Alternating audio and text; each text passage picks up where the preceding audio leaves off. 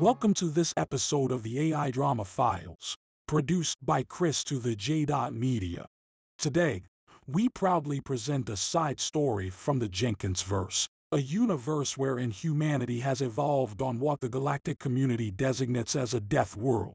Earth's unique environment is an outlier in the wider galaxy, an all but impossible place for life to exist compared to the weak gravity and more peaceful planets that the vast majority of alien species inhabit. Humans, therefore, are a terrifyingly powerful apex species compared to those that populate and govern the Milky Way, being hardier and more powerful. However, our presence will always be more welcome compared to the deadly hunter species that crave sentient flesh and, as their name suggests, are enamored with the thrill of the hunt. This side story takes place well into the canon of the wider Jenkins verse, but is largely self-contained to a single isolated station that is under construction. If you enjoy this foray into the Jenkins verse, we highly recommend you to fully immerse yourself and read the original works that created the opportunity for this and other side stories. And with that, Chris to the J. Media proudly presents this rendition of the AI Drama Files. Henosis, written by Reddit user Hume_Reddit. 2 years, 1 month, after Vancouver. Turk quietly filed away the video files of the interviews he completed, queuing a copy to be sent via the station's normal data exchange to his personal archive. In addition to the backup copy he kept on his personal data tablet. Both were encrypted with the strongest algorithms the investigator had access to. He leaned back on the hovering bench that supported him, faithfully adapted to his peculiar physiology. A single table sat in front of him, and a lone, adaptive chair sat empty on the other side. The room was a repurposed storage room, apparently. The station manager, Kalbi Turkak, a distant cousin, judging from the phonemes woven into his family name, had apologized for the meager facilities he was able to offer, but they were ideal for Turkit's purposes. It wasn't as if he expected much more from a station that was still being constructed, much less one that had only just survived a hunter attack. And it had survived, as had most of the crew. It was such an unusual outcome that his superiors had diverted him from his original mission of pursuing the human, telling him to stay and establish just how such a thing had been managed. He knew what kind of answers they were expecting. There was a human involved, after all. He had no idea how he was going to explain to them that the human had never picked up a weapon, never struck a blow. In every respect, she'd been utterly passive. And yet, he suspected she may be one of the most dangerous beings the Dominion had ever encountered. How was he to explain that? He was grateful for the drab, empty room. It was perfect for interviews, and in between it was a quiet place to think. Away from the crew of the station and their unnerving presence. He despaired when he'd seen the demographics of the station before his arrival. 200 sapients in the construction crew. 100% neural translator deployment, as made sense in a mixed species crew. It was ideal for the human he saw. He'd known, even before he landed, what he'd encounter, which hadn't made seeing it any less unnerving. Sighing, he brought up his tablet once again, flicking between the various recordings. He didn't linger on anyone in particular, but he could see the commonalities between them, something in their eyes. Something in the way they sat, the way they spoke, something other, and it wasn't just pride. Begin recording. Investigator Turkitskletubertukter, interviewing station commander and foreman of station 9384 MLIKL, under construction above Moon 43 in the Ululamo system. Could you state your name for the recording, Commander? The Ritik-Tik-Pakir on the other side of the table bobbed his head in assent. I am Kalb-Kirsi-Bertakak, interim commander and construction foreman for station 9384 MLIKL. Thank you, Commander. Now, I've finished interviewing your crew, and I have their recordings here. but I've saved you for last so you can tie it all together. I know you're busy, so I'll try not to consume too much of your time. Cal gestured agreeably. Quite all right. My crew know their jobs and what needs to be done. I'm pleased to say that they can typically anticipate my orders nowadays. Yes. Now, we might as well start at the beginning. With the arrival of your consumables shipment 12 cycles before the attack, the human had stowed away aboard the freighter. Correct? That's correct. I can't explain how the departing station let it slip by them, but our sensor arrays were up and running and showed the biosigns. From the size of the readings, we were expecting a colony of dizzy rats. Needless to say, I wasn't happy at the idea of those creatures getting into our food shipment. You must have been even less happy at what it finally proved to be. Oh, yes. The 2 Visig tick workers I sent to investigate actually panicked and refused to go anywhere near the cargo. Fortunately, I had a Gowan in my crew. Sometimes being one of the newest members of a crew really sucked. Sucked and its variations was one of Kiji's favorite epithets. He wasn't sure of the term's origins, but he'd heard it back on Gao, and now it was a regular part of his vocabulary. He was sure the slang had been coined by a spacer, because its connection to explosive decompression was obvious. He hoped he wasn't going to have to put up with any of that today, although the station commander had made it clear that it wasn't off the list. A human. Why did it have to be a human? At least dizzy rats were tasty when cooked right. And why did everyone in the crew assume that just because he was Gaoan he'd know how to deal with it? The human on Gao had hardly left the female commune where she'd taken shelter. The most experience Kiji had with humans was the holocausts, just like everyone else. Granted, he wasn't quite as automatically terrified of them as Seek and Yi Cry. The 2 Visig tick were currently in the medical bay aggravating Dr. Kavi, demanding to be scanned for whatever myriad of death world diseases humans were known to carry, of which they were certain they had contracted them all. Knowing the core Thai doctor, Kiji wouldn't be at all surprised if she infected them with something just so they'd have something valid to complain about. That left Kiji, thanks to his species and lack of seniority, as the one who had to find out whether the human had been fit with a disease suppression implant. The massive cargo bay stretched far in all directions around him, extending even further into the bay of the freighter that was docked to the station. The vast space would make even a Govnorik Nagya Vendrugun feel tiny, and it was scattered with shipping containers holding parts for the station and stasis pods holding the equally important foodstuffs for the construction crew. Only about a third of the containers had been offloaded. All work had come to a screeching halt the moment the human had been discovered. The pod that held the creature was in front of him, and though the new sensor arrays needed adjustment, they'd been able to make sure it hadn't fled or hidden itself in any of the others. It was both fortunate and unfortunate that the human had chosen one of the food pods to hide in. Fortunate, because the stasis fields which kept the food fresh would have also made it unnecessary for the human to eat.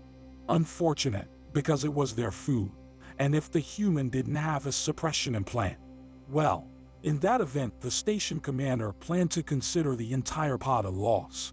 He'd induct the freighter, shut off the gravity plating, drop the atmospheric retention fields, and blow the entire thing, human and all, into space. Nobody was looking forward to that, and not just because it was their food and living on rations until a replacement shipment could arrive sucked. All the containers that had already been unloaded into the bay would be blown out as well, and it'd take the entire crew to retrieve all of them before they fell into the atmosphere of the nearby gas giant.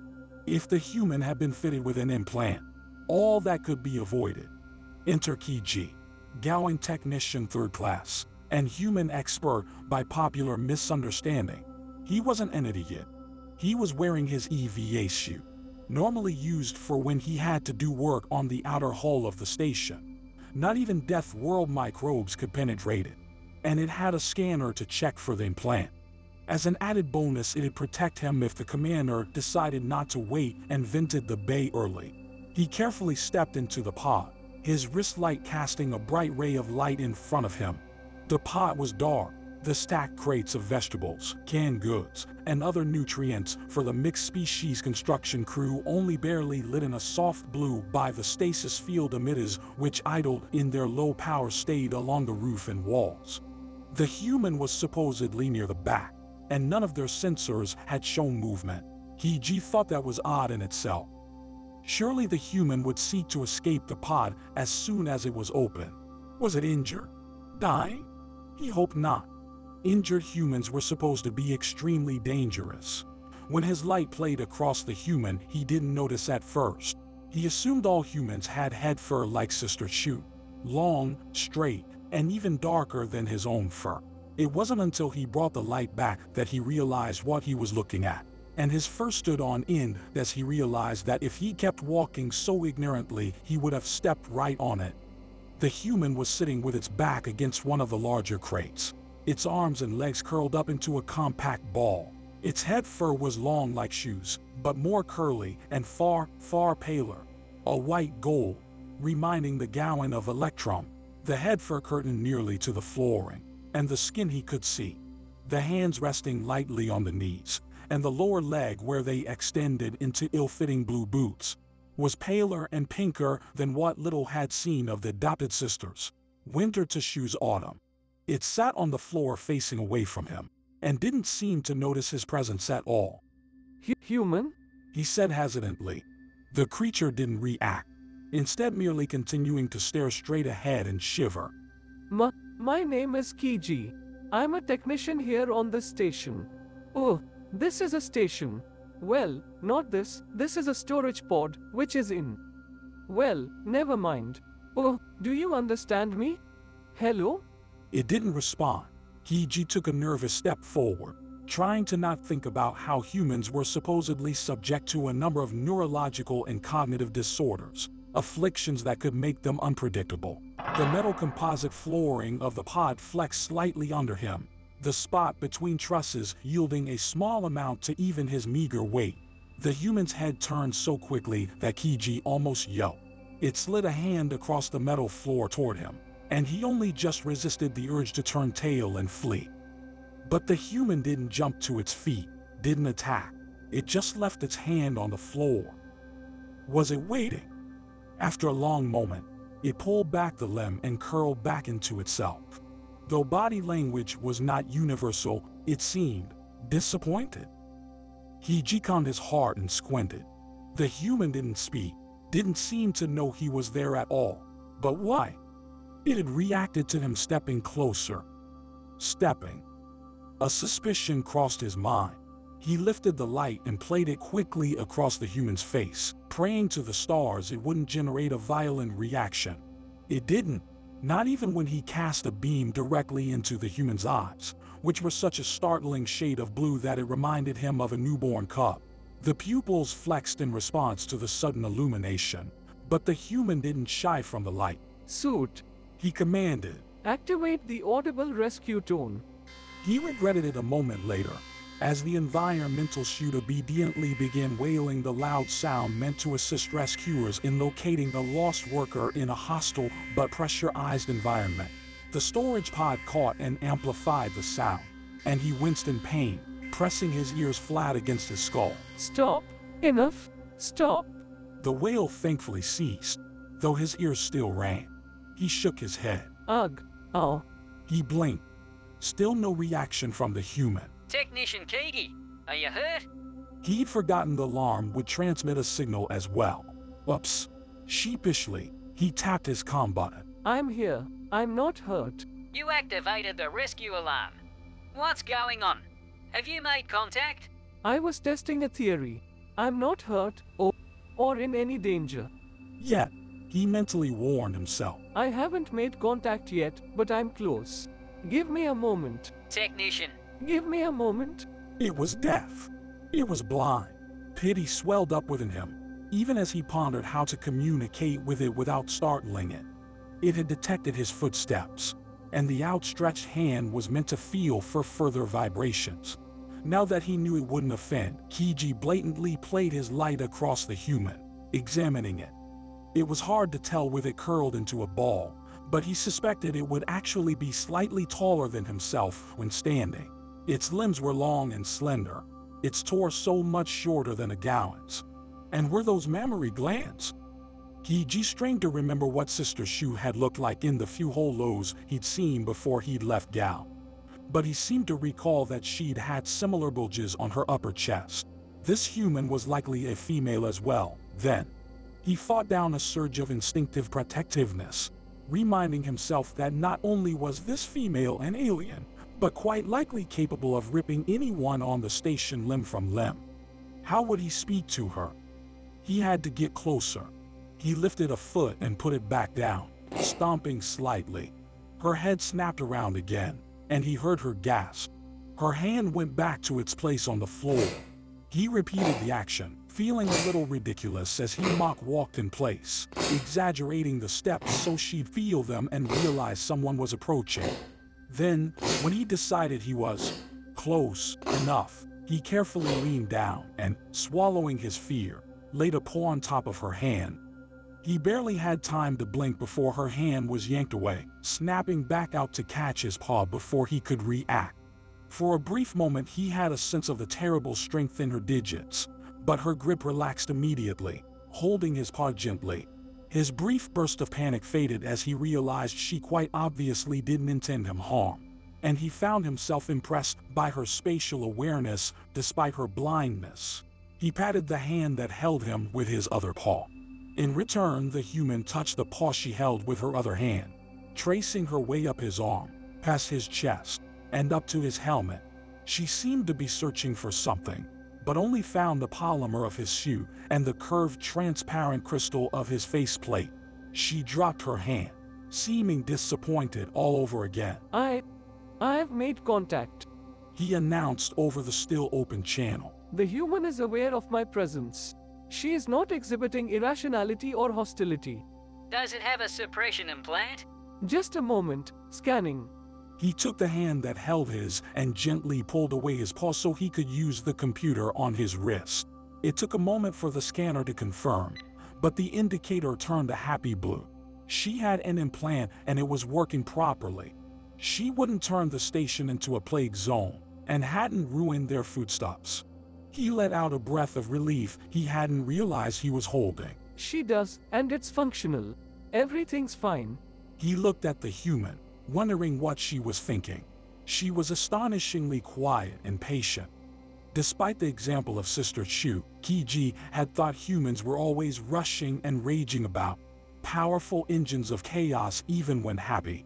Certainly this being wasn't anything like how the human disaster had been described. Experimentally he tugged at her hand, pulling it upward, though he hadn't a hope of being able to lift her. She understood, climbing to her feet, using her free hand to guide herself. She was unsteady for a moment from having been in a sitting position for so long, and he was momentarily fearful she'd tumble onto him, but she found her balance after a little wobbling. She was slightly taller than he was, seemingly all long, slender legs, and he marveled a moment at how humans could be so overbuilt and yet seem spun from gossamer. He almost thought he could hear the grinding of her heavy bones and dense muscles. Though that was surely his imagination. He pulled, but fear washed over her face and she resisted. And he might as well have been trying to tug a starship. He understood, though. He was literally leading her forth into blackness. Patting her hand again, he stepped beside her, letting her feel the movement as he did. He put his paw at the small of her back, praying he wasn't horribly violating some human sense of propriety, because a Gowan female certainly wouldn't let him get away with such familiarity.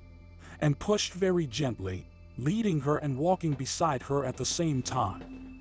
She was reassured and followed obediently. She spoke for the first time, her voice soft and rough from disuse, and definitely not the fierce roar he expected from a member of her species. I can't feel ya. Kiji understood not a word, but the context was obvious. You're welcome. So you brought her on board the station? On the other side of the table, the Gowan made a small hiss of offense. Of course I did. Was I supposed to leave her in the container? Turkitz raised one hand placatingly, I'm only stating, not judging.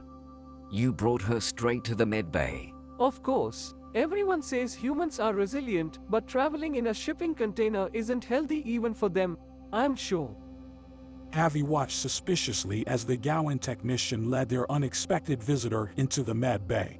She remained where she was as they entered, on the opposite side of the room, with the main examination table in between. She also held a medical injector preloaded with enough sedative to knock a dozen Govnarag Nagyavendra gun onto their shaggy rears. As a rule, humans were both irrational and didn't like Kortai, and Kavi wasn't taking the risk that this particular human might consider it worthwhile to pay forward any prior experiences with her species. At least until she saw the careful way the Gowan, Kiti, she never cared enough to learn his name, guided the human into the room. What's wrong with it? She's blind. Blind. And deaf. Really? She cast a skeptical eye over the silent primate, suddenly feeling much safer. Why would someone bother keeping one like this around if you couldn't fix it? May as well just dispose of it. The Gowan growled. Not every species deals with their handicapped members like the Kortai. Obviously. She replied, the single word expressing just how inefficient she considered that to be. The Gowan declined to respond as he guided the human over to one of the medical tables, which helpfully lowered itself to a comfortable height. As the creature sat back on the table, the grav units which kept it aloft could be heard to whine briefly. The creature's disability granting her some courage, Kavi looked the human over. This was the first one she'd seen in person, although she'd accessed the research papers the Directorate had published on the species. They were surprisingly innocuous-looking creatures, she thought. Granted, the example in front of her outmasked her by several times, and the way the pronounced musculature bulged was impressive. But overall it didn't look that frightening. It was hard to believe that this species was responsible for more upheaval than the Dominion had faced in almost its entire existence. It was obviously female, and if she recalled her human phenotypes correctly, the white-yellow hair indicated evolutionary origins from the northern climates of the planet. If so, the pale skin was likely natural rather than simply the result of removing a human from the radiation of their home star. There was likely some malnutrition, she guessed, since every human suffered from it to some degree once removed from their home world. But it wasn't as pronounced as the Kortai had expected. Either this human had only recently been taken, unlikely thanks to the Confederacy's quarantine shield, or she'd been receiving food from elsewhere. The powder blue robe she wore was of Dominion manufacture as well, so she almost certainly had a sponsor, or sponsors of some kind. Approaching the creature, the doctor's eyes narrowed as she saw the faint golden tracings on its skin that indicated the presence of a neural implant. It had been implanted long enough ago that the human's hair had grown back fully. That meant the human had been taken from its world well before the shield had been put up. And yet, despite its disability, despite the mixture of fear, apathy, and contempt the species was subject to by the Dominion peoples, it had somehow managed to survive far better than its brethren.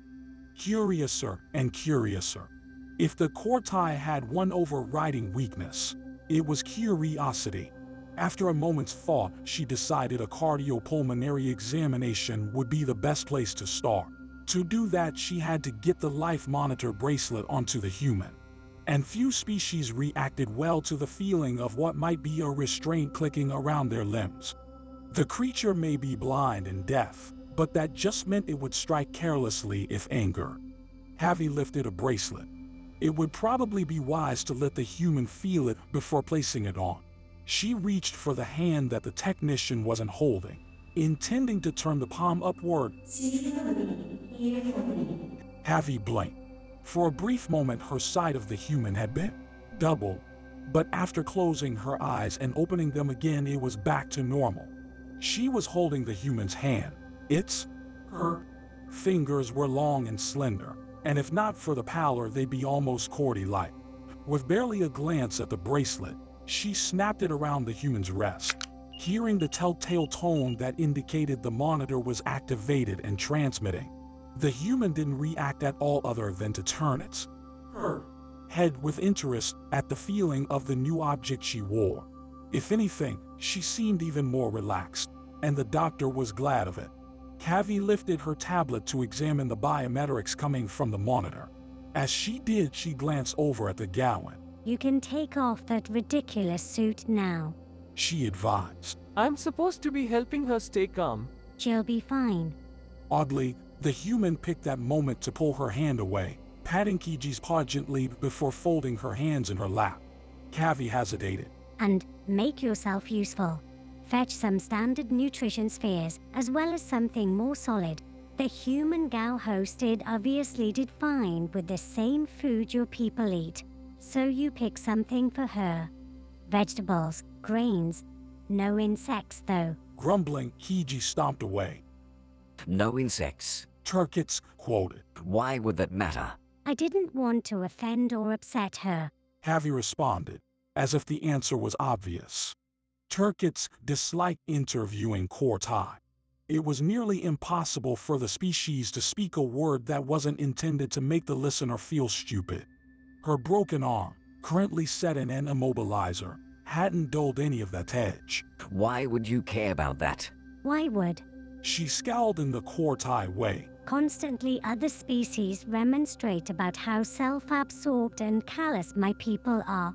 But the moment I put a modicum of effort into making a patient more comfortable... It wasn't my intention to denigrate your efforts. He interrupted, exasperated. I was curious how you knew humans didn't favor insectile foodstuffs. The Kortai doctor just stared at him, and for a moment he was sure he'd stumped her. Then she smirked. By elimination. The few fact sheets we've gotten about human industry mention an omnivore diet and the use of large land mammals, avians, and fish as primary protein sources. There was no mention of insects, so I saw no reason to risk it. Turkits nodded, conceding the point. Very insightful. Please, continue. Kiji resisted the urge to throw the tray of food onto the floor as he carried it into the med bay. His annoyance was boiling over, not because of Cavi's demanding and vaguely contemptuous attitude. Asking a Kortai to not be smug and prissy was like asking a star to kindly please restrict itself to fission. No. Kiji was aggravated because despite the unexpected excitement, despite the dubious pleasure of being the one declared to have any expertise in their new visitor, he was still being treated like a brainless fetch bot. He'd left Gao to get away from that. He carried the tray over, setting it on a small hover cart and pushing it over to where the human sat on the medical bed. The Kortai fussing around her with strangely uncharacteristic enthusiasm. Kiji didn't bother asking what she was doing. He wouldn't understand the answers, and she'd make sure he knew he didn't understand the answers. It wasn't worth the aggravation. The human was as quiet as ever, sitting serenely on the bed. He marveled at it. Shouldn't she be concerned about her circumstances? Curious? Confused? Or at least bored? He pushed aside the notion. Wishing for a human to make more fuss was not a rational thought. He'd removed his environmental suit and put on his more comfortable overalls, the weight of the tools hanging from utility loops and stuffed into pockets, a pleasant reminder that occasionally he was allowed to do his job on the station, rather than play valet to Death World or stowaways. Thus, when he removed the lid from the tray of food, the scent drifted to his muzzle and reminded him how hungry he was himself. Not knowing what the human might find palatable, had tried for a sampling of everything. A simple salad, some strips of roasted meat, one of the pancakes which were currently so popular on Gao, and a plate of steamed fish. His muzzle watered at the sight and smell, barring the fish. He never much cared for fish. If nothing else, her sense of smell was unimpaired. Kiji saw the nostrils of a tiny, blunt nose flare, and her face turned in the direction of the tray. Confused, the Gao-in wasn't sure how to proceed. Was he supposed to just drop the tray in her lap and hope she figured it out? He adjusted the hover cart, telling it to hover just in front of her and hold position. Maybe he could just help her touch the food, and she'd understand. He reached out and took hold of her hand. Is that fish still fresh? I love fish. And blinked, shaking away the brief double vision.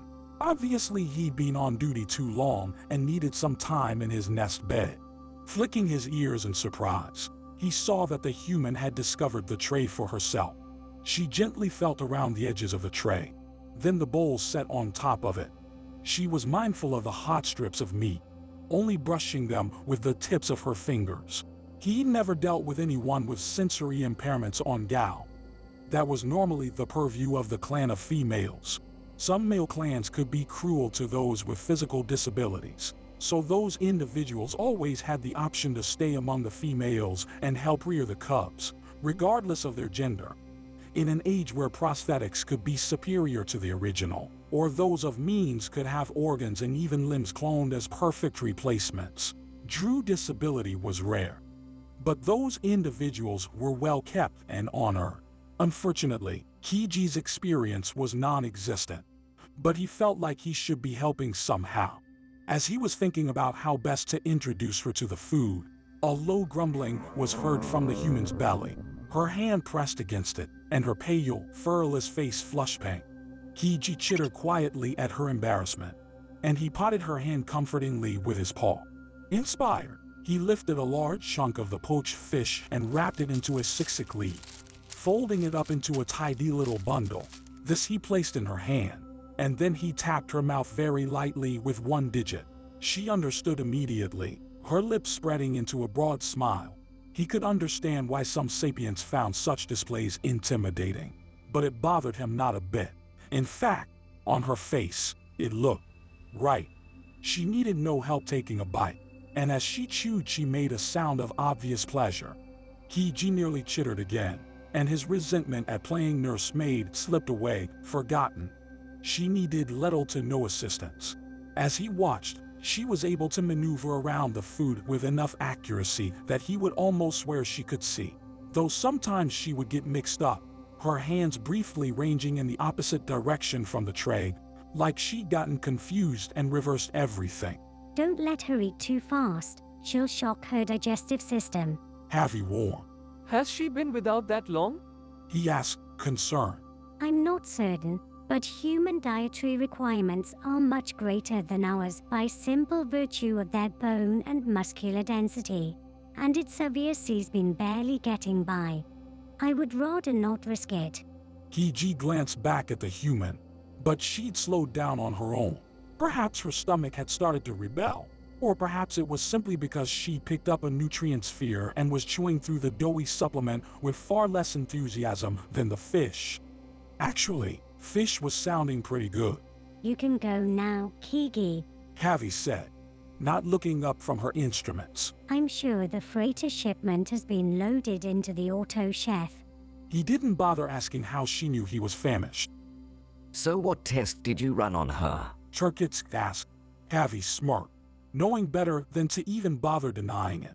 Nothing intrusive. Simple skeletal analysis, biometrics, blood. I'll need to confiscate those, as well as inspect the handling.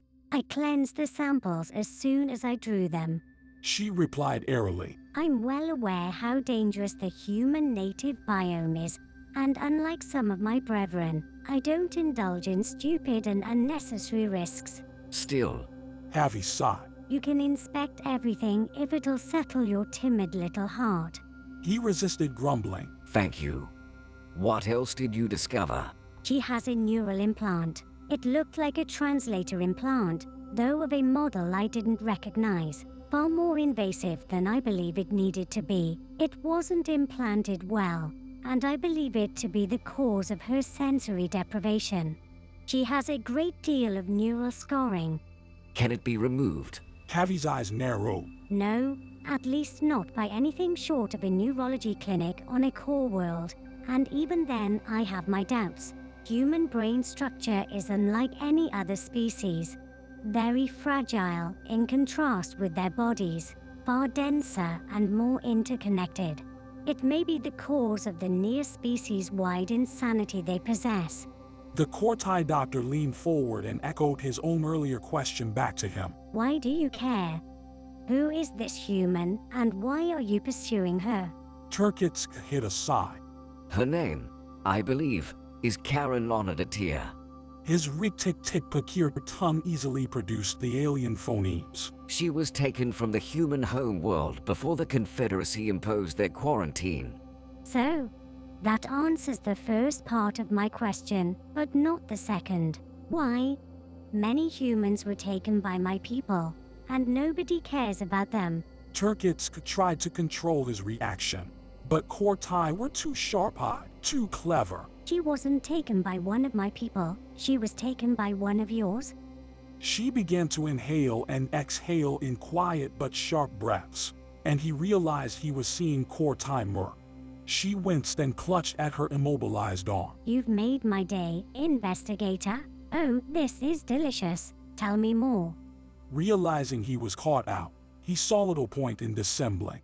It would take little digging for someone of her caliber to find the relevant facts anyway. It was a rik-tik-tik-pakir researcher named Kozhtachkek.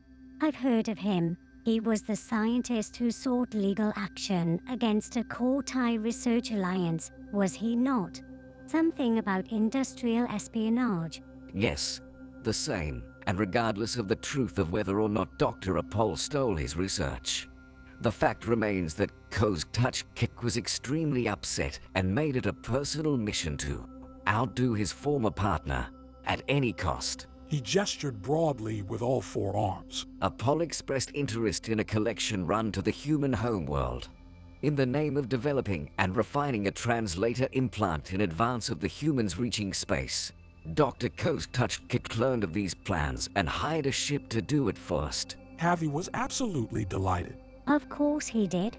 That would explain why the implant looked like it was installed by someone watching a holovid and holding the scalpel between his toes. Your people should stick to administration, investigator. It's where your strengths lie. Turkitsk is broad, flat teeth ground against each other. I'll take that under advisement.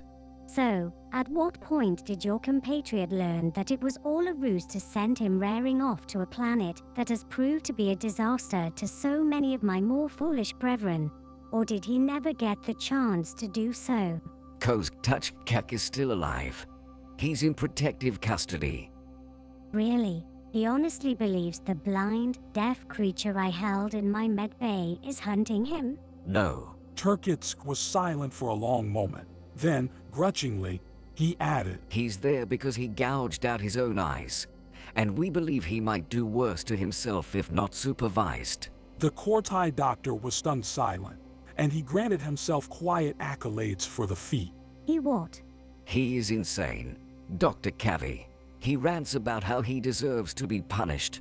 How he, and I quote, doesn't deserve the senses he has stolen from others. You know how rare mental illness is among my people. Among all spacefaring peoples. He gave the Kortai a significant look. Except, notably, humans. You have been listening to part 1 of Henosis, written by user Q_Reddit, on the AI Drama Files, produced by Chris to the J.Media. Next week, we will continue our descent into the world of science fiction with the continuation of Henosis Part 2. But until then, we ask that you like and subscribe to this podcast feed, as well as leave a review for this episode.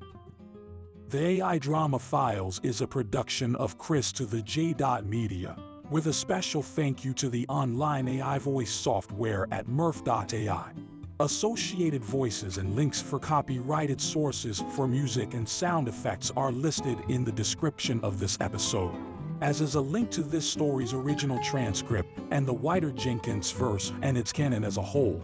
As always, we thank you for joining us on this episode of the AI Drama Files and can't wait to engage your ears and mind next time.